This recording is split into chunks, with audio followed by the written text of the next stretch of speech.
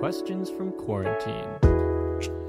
Hi, Solemn Heights. Thank you for joining us for another week of Questions from Quarantine.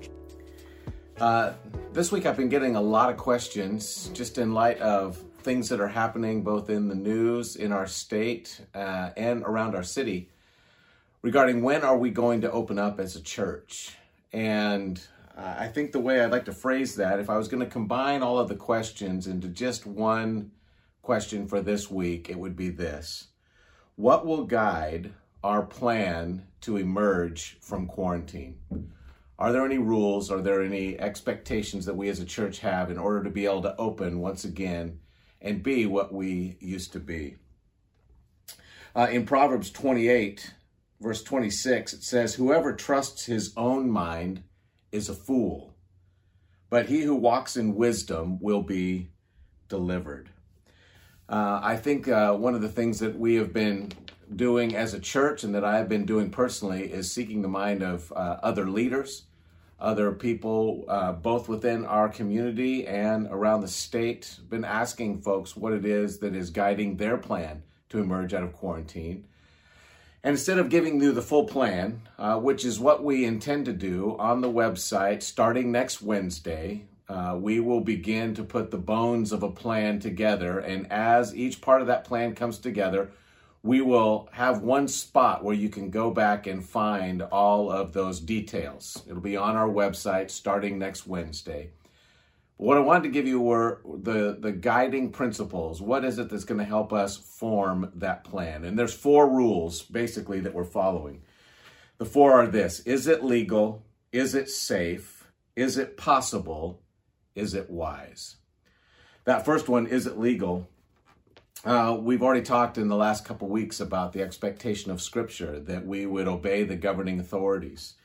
We want to make sure that we are following the legal guidelines that are on us right now today. As believers, we are to be in subjection to our governing authorities. Now, there's been a lot of discussion lately about whether or not those governing authorities are overreaching. Have they gone beyond their boundaries? Are they acting in a way that's imprudent or unwise or unkind? Are they somehow cutting into Christians' rights differently than they are others? And I think those are all good discussions to be having. If I could sum up my understanding right now, the best way to express this to you, my understanding is this: as Christians, we are to stand up when there is injustice, when there are things that violate Scripture. If we are told that we cannot share the gospel, if we are told that we cannot do what Scripture expects us to do as believers, then we are to do what God expects rather than what man expects. Right now, we are not being asked to violate any of those things or to act differently than the rest of the world is being asked to act. Think about it. Is it possible that some have attached evil intentions to individuals, city officials, government leaders, who are actually just men and women overwhelmed by an unforeseen and highly complicated task?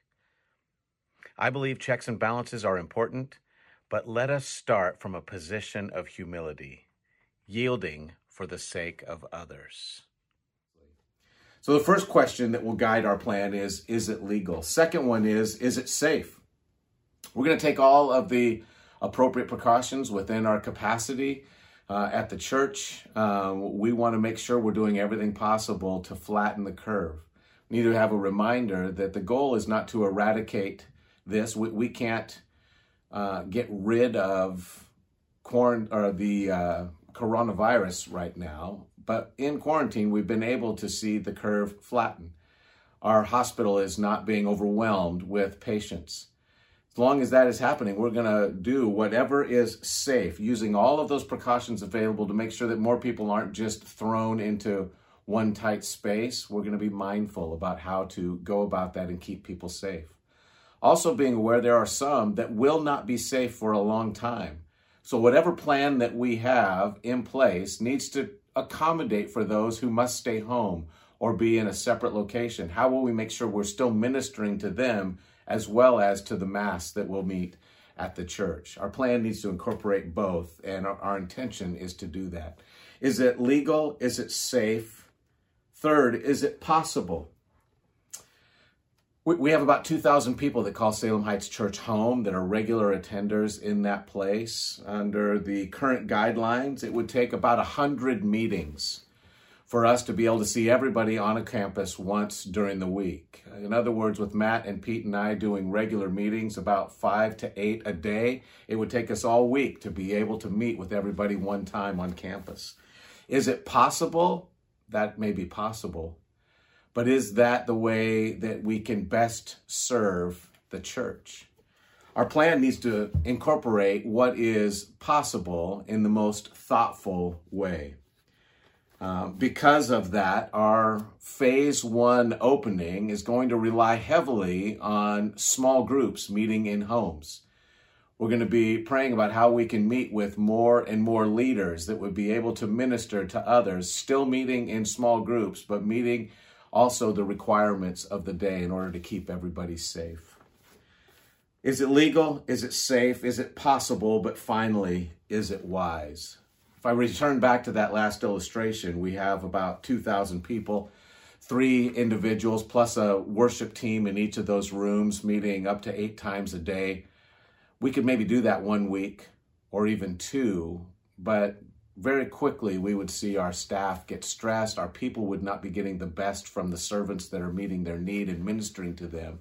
That would not be a wise plan. But also it is wise, according to Scripture, to duplicate yourself. The goal in Scripture is that where 2 or 3 are gathered together, there I am in their midst. We have a plan for church that does not mean that everybody has to meet in one place at one time in order for us to finally be home. We, in fact, haven't done that for years at Salem Heights. We've had at least 2 services. What we're talking about now is a wise plan that would incorporate multiple services, slowly reducing the number of services as we are able to add to the number of people that are capable of meeting in one place at a time, until someday we are able to do large services where we can all once again hug it out and worship and praise God without anything hindering us. We do believe that day is coming, and we're praying that you will pray with us that that day would hasten. We want to incorporate a plan, a good plan that is legal, safe, possible, and wise, and we're praying that the Lord will make that happen quickly, if possible. We do want you to be aware that starting next Wednesday, we're going to be putting some of these plans online. If you want to be informed, just go to the church website. We'll make sure that there's an easy link for you to go to there, so you don't have to remember where it was on which episode that we talked about this. You'll actually be able to go to one spot and see the plan as it develops. If you would want to be a part of that plan, you want to be somebody who rings in or says, hey, I'd like to offer a suggestion, or those, if you would just send that to info@salemheightschurch.org and let them know that, or let Gina know at that place that you'd like to be a part of that discussion, we will help you to be a part of that discussion. We anticipate that many of you will want to ring in. We're eager to hear from you. Until then, we love you, and we're thankful that you call Salem Heights Church home. Pray for us as leaders as we negotiate this next stage of the coronavirus and quarantine. God bless you.